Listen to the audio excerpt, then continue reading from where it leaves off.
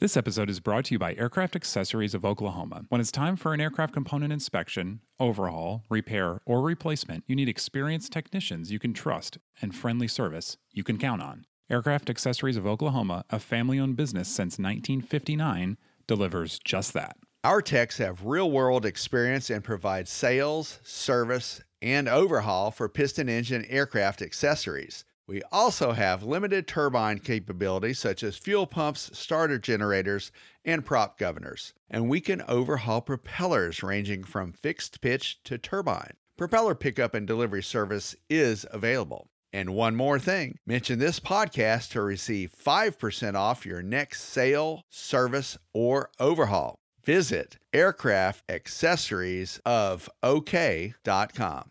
This week on Hangar Talk, a GA airplane will open the Super Bowl. And drone airspace ops have passed 1 million. In the frigid north, an ice runway is born. And there are some proposed changes to basic med. Finally, David, you are on the road this week at Redbird Migration. You're going to tell us all about it. I will, Ian. Are you ready to do some hangar talk? Let's do it. From AOPA, your freedom to fly. This is Hangar Talk. 1056, turn right heading 130, contact final 132.4. Turn right, contact. With your hosts, Ian Twombly and David Tulis. This is Hangar Talk. Welcome to Hangar Talk, everybody. I'm Ian Twombly. And I'm David Tulis. David, like we mentioned, you are in Florida, in Lakeland, at Redbird Migration. We'll get to that at the end. And also, our guest this week, very special guest, Amber Peterson, who we will talk about also a little bit later in the show because she has won a big award as part of the event as in AOPA's Flight Training Excellence Awards. So listeners, stick around and find out what Amber Peterson won. All right. So Super Bowl's coming up. David, you big Super Bowl guy because you work it often. In fact, you just told me you're working it this year. I am. So you will see among the billion other people who watch the Super Bowl, a GA airplane, a P-51, lead the flyover this year. They're doing a heritage flight. This is so cool. It's about from what I understand, Ian, it's the first time there is a heritage flight that will kick off the Super Bowl. The game is going to be at SoFi Stadium in Inglewood, California. Now, it's supposed to be one of the hottest days of the year out there, so I don't know if density altitude is going to be a factor or not. But yeah, man, 5 aircraft representing the Air Force's 75 years will conduct a one-of-its-kind flyover for the national anthem at Super Bowl LVI. And you looked that up, and What number is that, Ian? Oh, man, it was going back to whenever we learned that, I don't know, middle school. I thought it was 61, not remembering that the X is 10. You reminded me the V is 5, so LVI. It's the 56th Super Bowl. These heritage flights are so cool. We see them often at air shows. And so for aviation people, this is sort of a normal thing we get to see maybe once or twice a year. But for the general public, I think this is going to be very special. Led by P-51, Steve Hinton is flying it. Big name in the warbird community, raced at Reno for many years. Also going to be some heavy hitters, an A-10 from Davis Monthan out in Arizona, an F-16 from Shaw in South Carolina, an F-22 from Langley, and an F-35 from Hill in Utah. The latter 2 aircraft are made by Lockheed, the F-16 General Dynamics, according to my information. And aren't the Thunderbolts made by Fairchild Republic? They were. Okay. Yeah, over in Hagerstown. Yeah, I think that's right. Or not far from AOPA. Yeah. So GA News had this story, and one of the comments, which I think is really an interesting element to this, is, you're talking about active military pilots flying with a GA guy. Steve Hinton's a GA guy, and he will lead this flight. So that's a very special thing. They're doing a formation. There's a lot of eyes on it. The comment said, and I believe this, there are only about 10 civilian pilots who are approved to fly these heritage flights. So this is very cool. That's an interesting point, Ian. And I got to tell you, from the standpoint of being at these kind of games on the sidelines for the anthem, the crowd gets into it. I mean, it is a thing. And NASCAR races, you generally do see some Air Force flyovers. That's not uncommon. The Super Bowl, a lot of the games lately have been inside domes, so you don't get to see outside. So this will be unique. And Steve Hinton, as you said, is just one of the luminaries. So very interesting. All eyes will be on the Super Bowl 56. Yeah, very cool. Okay. Hey, moving on. The FAA just announced we have reached, this blows my mind, we've reached 1 million airspace authorizations for drone pilots. So this isn't like 1 million operations. This is 1 million drone flights in controlled airspace. Yeah, Ian, as a drone pilot myself, I just re-upped my currency. I got recurrent every 24 months, by the way. If you're a drone pilot, a Part 107 commercial drone pilot, you do need to get your test done again. And let me tell the folks who are drone pilots that are listening, there are some new, I don't want to say that there are regulations. There are some new procedures. And it was really good for me to take that because now you can fly over people depending on what kind of class of drone you have, how much it weighs, things like that. And we are fixing to talk about airspace. There's some different airspace that you have to be careful of. And the low altitude authorization and notification capability, LAANC for short, which is basically an online permission form via an app, will allow pilots to fly in airspace and basically ask ATC for permission. And it's pretty automatic. They recommend you ask up to 90 days before you're going to fly somewhere. In reality, it could almost be down to the last minute. Don't tell anyone I said that. Hangar Talk podcast listeners, all three of y'all. Yeah, that's right. But, nobody will say anything. Yeah. No, but it's really interesting. The thing is, Ian, as a private pilot like yourself and like me, I would have had no idea that 1 million airspace ops had happened with drones since 2018. And that's controlled airspace because this is all, I don't follow the drone stuff very closely. And so this was a bit new to me, but you apparently, if you're flying in Class G airspace, so a lot of airports, of course, are Class G because Class C doesn't start until 700 feet. You can go out and just do it. You can go fly without any authorization. But if you're going to fly in any controlled airspace, so any Class C or above, you're talking smaller airports with Class C to the surface, and then obviously any sort of Class D, C, or B, you need one of these authorizations. And so 1 million times this has happened. That's actually, I think, one way to look at this is it's really encouraging from a safety standpoint because there have been, a few issues here and there, no question. But by and large, we're talking about pretty safe mixing of manned and unmanned, and that's really pretty cool. It is, Ian. I think that's an interesting way to get this done. And look, the system now covers 542 air traffic facilities, serving approximately 735 airports. That's a big chunk of real estate there. Yeah, it really is. Amazing. 1 million airspace ops. Yep. So moving on to Alton Bay. Now, if you haven't heard of Alton Bay, maybe you're new to aviation or don't follow the news every year and call it January, February. Alton Bay is an ice runway on Lake Winnipesaukee up in New Hampshire, the only one of its kind, and it is now officially open. 30 aircraft arrived for opening day on the ice runway in New Hampshire. And I have never been there, Ian, but I've always wanted to go. Now, have you ever landed on ice in anything? I had to think about that. Do you count an icy ramp with the helicopter? Because I have done that. Yes, I would count that. Okay, I've done that. In fact, they said that a helicopter did arrive for this. And I will tell you, you got to be on your game a little bit because you can definitely feel the thing being a little squirrely under your feet. You can feel the skids sort of move left and right under you. And so you got to make sure that your feet are active, just like you would with a tail wheel or something like that. So as I understand it, it's not terribly challenging taking off and landing from this ice runway. I would think it would be, but I think the idea is let it roll, land long, that sort of thing. It's a pretty long runway. But no, that's it. Well, I'm gonna differ with you. I think it's gonna be let it slide. Yeah, right. But the ice runway is generally open from January to March, and it's believed to be the only plowed ice runway in the continental U.S. Now, I'm not sure what happens up in Alaska. Because I'm guessing that there are winter ops at a lot of places with a lot of frozen water. That are frozen over, that's true. Yeah, but in the continental U.S., this is different. Yeah. I suppose plowed is the key there because if you're flying on skis, you're landing probably on frozen lakes all the time. But a plowed runway where anybody can go into it, yeah. Well, how do you slow down? I mean, I guess, you're using friction, obviously, and, if you have flaps, deploy your flaps and use whatever you got. But, I mean, of course, no brakes. Yeah. And you better be on your game if you're landed in a crosswind or something. Yeah. So as you can imagine, this is entirely weather dependent. So 2020, they didn't open at all.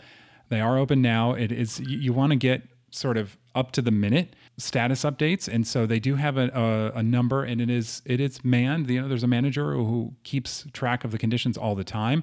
So if you go onto aopa.org and look up this Alton Bay runway, you'll see the number there for the manager. Call them ahead of time. Hey, how's the conditions?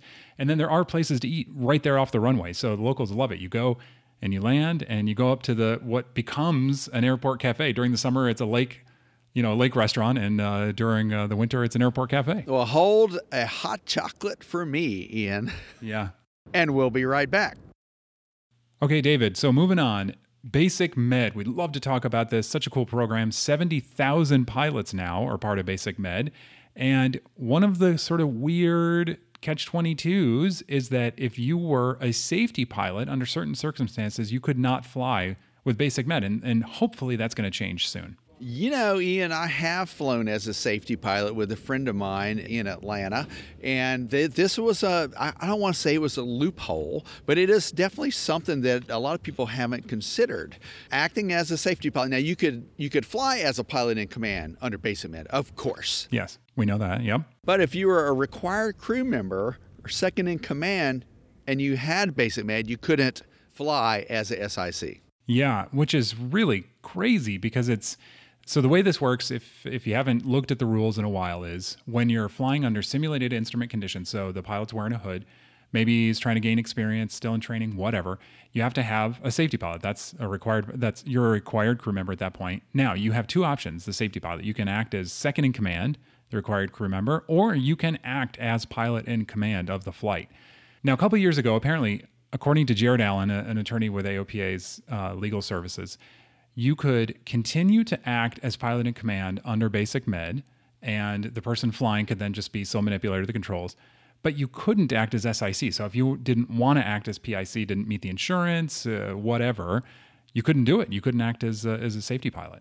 In my case, in the Westminster Aerobats Flying Club, Cessna Aerobat, for instance, that would not work because you would, for insurance purposes, as you just alluded to, you have to be named on a lot of these policies too. So that's another thing to think about. So if you weren't a member of a club, then you couldn't be there. Yeah, interesting. But acting as a SIC, this is interesting to me because, of course, if you had a third-class medical, you can act as a SIC. Yes. Anytime, any day. But what's the difference between Basic Med and in these days, if you've if you've done all the requirements for Basic Med, you've gone to your doctor, it should be the same as third class in most instances. Yeah. I guess there's going to be an exception for the type of airplane you're into. Now, here's a good question. I didn't even think about that.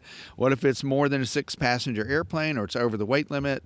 That kind of thing. Exactly. So you could theoretically, in the past, you could have been SIC, but now you can't because you have Basic Med and you're not qualified for the airplane and you're SIC. So this is hopefully going to change. In November, the FAA put out a notice of proposed rulemaking. AOPA just submitted comments in support of this. Also, AOPA is advocating, in addition, that examiners should be allowed to operate under Basic Med. I think that's a great idea. The applicant is acting as PIC anyway, so to me, that's a no-brainer, but apparently has not necessarily been allowed in the past. So just clarifying some of these things to hopefully make it a little more usable in the future. Yeah, and it's already fuzzy logic to me, so I'm hoping that more clarity comes into the picture. It sounds like it will. Yeah. And of course, the AOPA, like we've done many, many times in the past and are still doing with AVGAS, looking to the future, we are trying to sort this out and being an advocate for pilots. So we'll keep an eye on that. Okay. So, hey, let's talk about Redbird. You're down in Florida enjoying the conference 2 days where flight training providers, companies, simulator customers, obviously the manufacturer, they all get together. They talk about everything from safety to new instructional techniques, how to incorporate sims into training, to, in our case, giving away the Flight Training Experience Awards. That will be a highlight, Ian, and that will, as we record this, that will be tonight. But yeah, Ian, Redbird Migration is one of just a handful of events for flight training professionals. Mm-hmm. And the other being the high school symposium that we host, which will return to a live format this year too. But Ian, 200 people signed up for this. They're, instructors, educators, teaching professionals. We're down here at the Aerospace Center for Excellence. It's adjacent to Lakeland Linder International Airport. And like we said, the Flight Training Experience Awards will be given out tonight, and that's a huge event, and it will be the highlight, if you will, the cap on the event. I'm not going to allude to who won. I'm going to let you take that. But there are a couple of other interesting things that are going to be announced or disclosed at this event that have to do with AOPA. And I learned on the way over here that the AOPA, you can fly high school aviation STEM curriculum, which is available for grades 9 to 12, will soon have the support of the Redbird Flight Simulations Inc. company with some simulator-based interactive training situations. So that would be cool if I was back in high school. Yeah, that is great.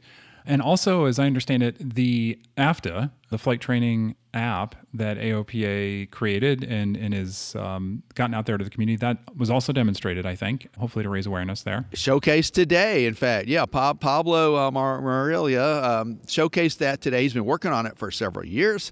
And there was a lot of interest in that workshop. Ian, I counted, and there were 35 seats available for that, and there were 35 people in there.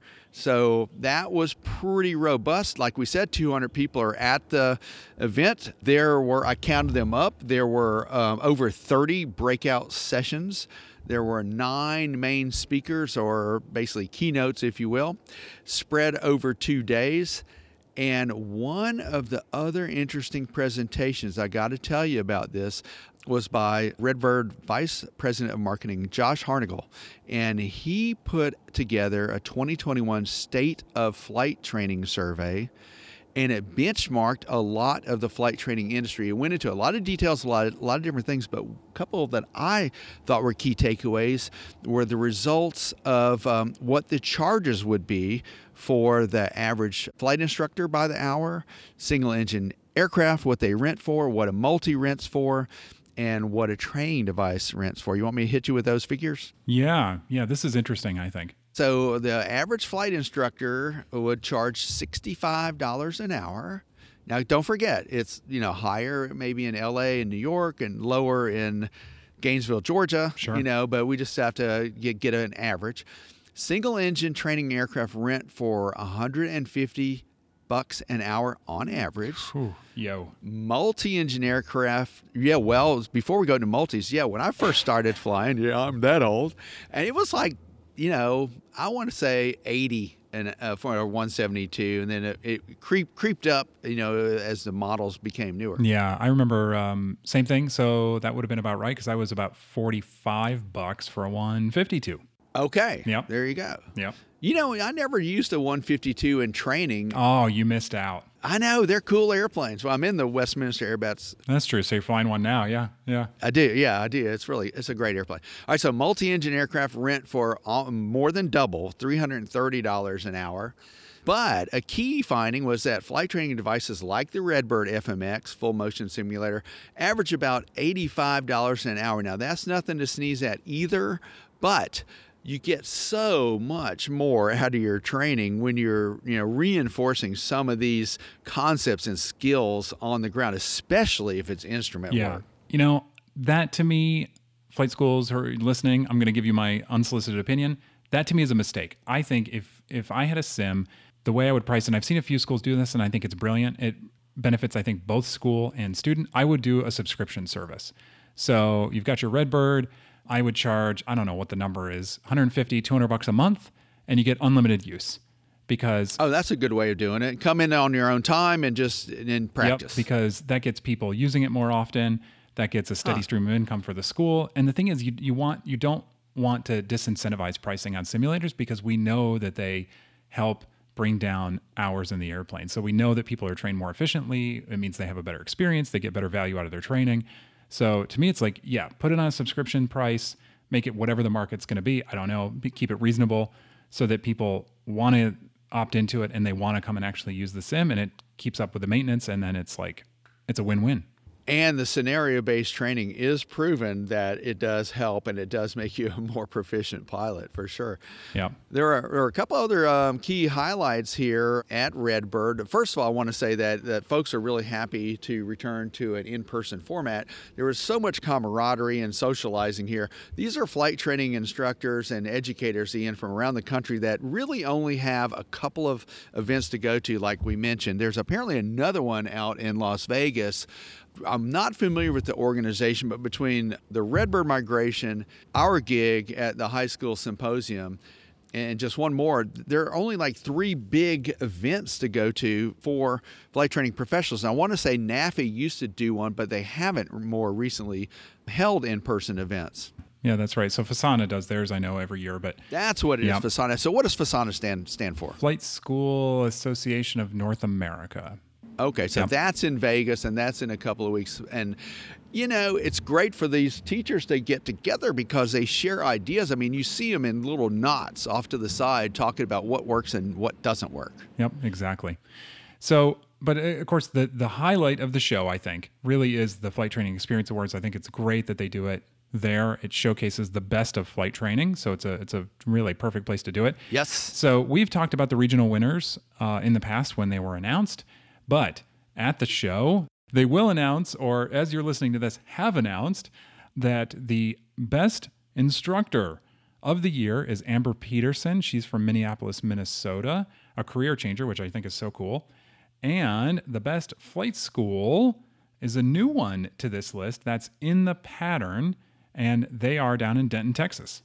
Denton, Texas. I looked it up. It's a suburb of Dallas, and you spoke to the folks at In the Pattern. Yeah. And we're going to tip our hat to Jill Tallman, who spoke to Amber. But I want to go visit In the Pattern when I'm down in Dallas visiting my brother-in-law. Yeah. I tell you, those guys, the energy there, they've got me. I'm a true believer. I think they've made something really special there. We will have them on the next episode of Hangar Talk as the guest, but yep. Amber Peterson, people are going to hear all about her background, and what winning this award means to her and her flight training philosophy.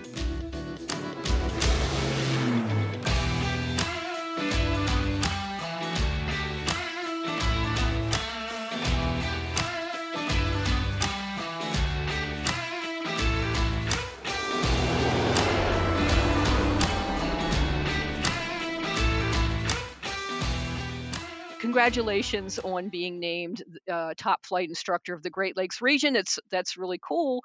What do you think of the fact that your students love you enough to nominate you? I'm absolutely flattered. It was a very pleasant surprise when I got that email letting me know that I had been awarded this.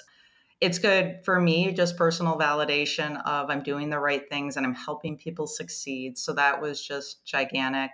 One of the first things I did was just reach out to everybody and thank them for nominating me and letting me know that I'm doing the right things. And then I always ask for feedback too on what can I do differently or what am I doing correctly that I shouldn't change. So this was a nice validation to know that I'm doing the right things. I think that's great that you ask for feedback. Do you get it? Do you have to prod them, or are they forthcoming, or how does it work? Yeah, in general, I do get feedback, and I always text them too after they pass a check ride or a milestone or something, just to check in to see what's working, what's not. But yeah, just little things that you don't even think, or I haven't even thought about, but make a big difference is, for example, I always make sure to text my students the day before a lesson to give them time to prep or for doing a certain approach, or maybe stepping outside of the syllabus a little bit based on weather so that they can come in adequately prepared for the lesson. And that's just a huge thing. Setting them up to succeed is big. Absolutely. Preparation for every lesson is what we kind of pound into the readers. Be prepared and you'll succeed a little bit better.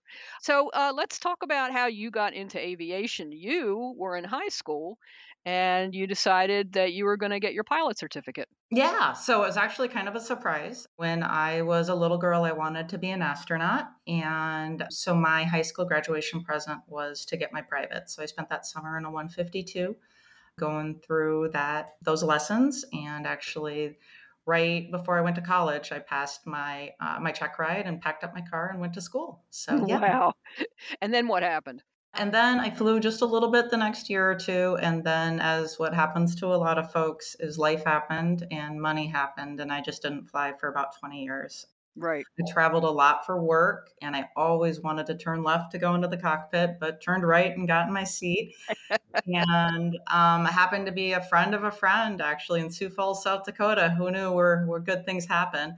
But I was talking to a friend of a friend who was a pilot, and he encouraged me to get back into the cockpit, and I just never got out. So as soon as I got back in, I just absolutely loved it.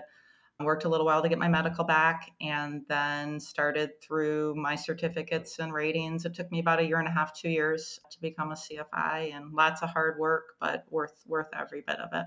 And when you started back, did you have in mind that you were going to get your CFI, or did you just think I'm just going to get current and go from there, or how did that work? I did intend, just honestly based on the money, to make it a career change. So I didn't quite know where that was going to be, 121, 135. And then honestly, I got my CFI just to get hours, and like a lot of folks do. And I absolutely loved it. Absolutely. It's my passion, being there and helping people achieve that dream of flying. What do you love about teaching people to fly? What I love about it is I didn't realize I loved teaching until I became a CFI. And what is beautiful about being a CFI is everybody that walks into my door wants to be there. Even it's their passion. They've wanted to do it since they were 4 years old, or it's going to be their career. So it's great because everybody wants to be there. And then just helping them fulfill that dream or that milestone, seeing that happiness after their first solo, or just that sense of achievement after nailing that first approach, or passing their check ride. It's just so good to be able to help facilitate them feel that good about themselves. I can only imagine. What is challenging about teaching people to fly? What is the biggest challenge to me is when people hit a plateau or get frustrated, and what is it that I can do differently to help them succeed? So the majority of people are going to be able to do what it is they're trying to do, but it might take them a little bit longer. So what can I do differently? Or can I reach out to another CFI, and can he or she help maybe put things together to teach them a little bit differently? But it's hard when somebody beats themselves up, or you can just see the disappointment when we get back on the ground. So that's the difficult thing. Sure. You teach in the Twin Cities area, is that correct? Mm-hmm. So for those of us on the East Coast who we only get winter like every other year, tell us what it's like to fly in December in the Twin Cities area. The pre-flight is the worst. I will be completely honest. So that is the good thing about being a CFI is students pre-flight, and I can teach pre-flight in a hangar. So difficulties, honestly, are obviously, well, in the majority of our planes, we don't have de-icing or anti-ice. So just, we end up being down a decent amount for that. Not as much as one would think. Actually, we have clear skies a lot in Minneapolis. So it's better than, for example, being in Michigan. Sure. And then, dealing with a 152 in the winter, I fly in snow pants. People just make fun of me, but I've got bibs with zip up legs and layers to stay warm enough. I don't think the people in Alaska would make fun of you, because that's what they fly in. That's true. That's what you do. I've come back after a night cross country with frost on my mic. That was a rough one. That was a rough one. I can't even conceive of that. No, it was not. I will be honest. I did not enjoy that flight. I don't say that much about many of my flights, but I did not enjoy that one. But in general, I mean, for piston planes, you really don't go below like 0. It's just not good for them. Sure. But that's cold. Yeah, I mean, that's cold enough. That's brutally cold. Yeah, exactly. But actually, I think about people who learn to fly in Florida and California, and they never encounter that kind of extremes, and I would imagine it's good experience. It is. It's great experience. And the majority of my teaching has been out of a busy class Delta, and you get 100-degree days in the summer. So you get horrible performance, and then you get, contaminated runways in the winter. And, when you get a 333 advisory and you go, you better know what that is. It's good to get that full spectrum, actually, because besides mountain flying, you get the full gamut in Minneapolis, which is nice. Well, that's great. Well, thanks again for taking the time to talk to us, and we really appreciate all your hard work as a flight instructor. We're happy for you. Are you planning to attend the Redbird gathering, or not sure yet? Not sure, hoping to. So I'm probably like 90% in. I haven't booked any travel yet or anything. Okay, Yeah. great. That's good to know. Thanks so much. I really appreciate your taking the time. You bet.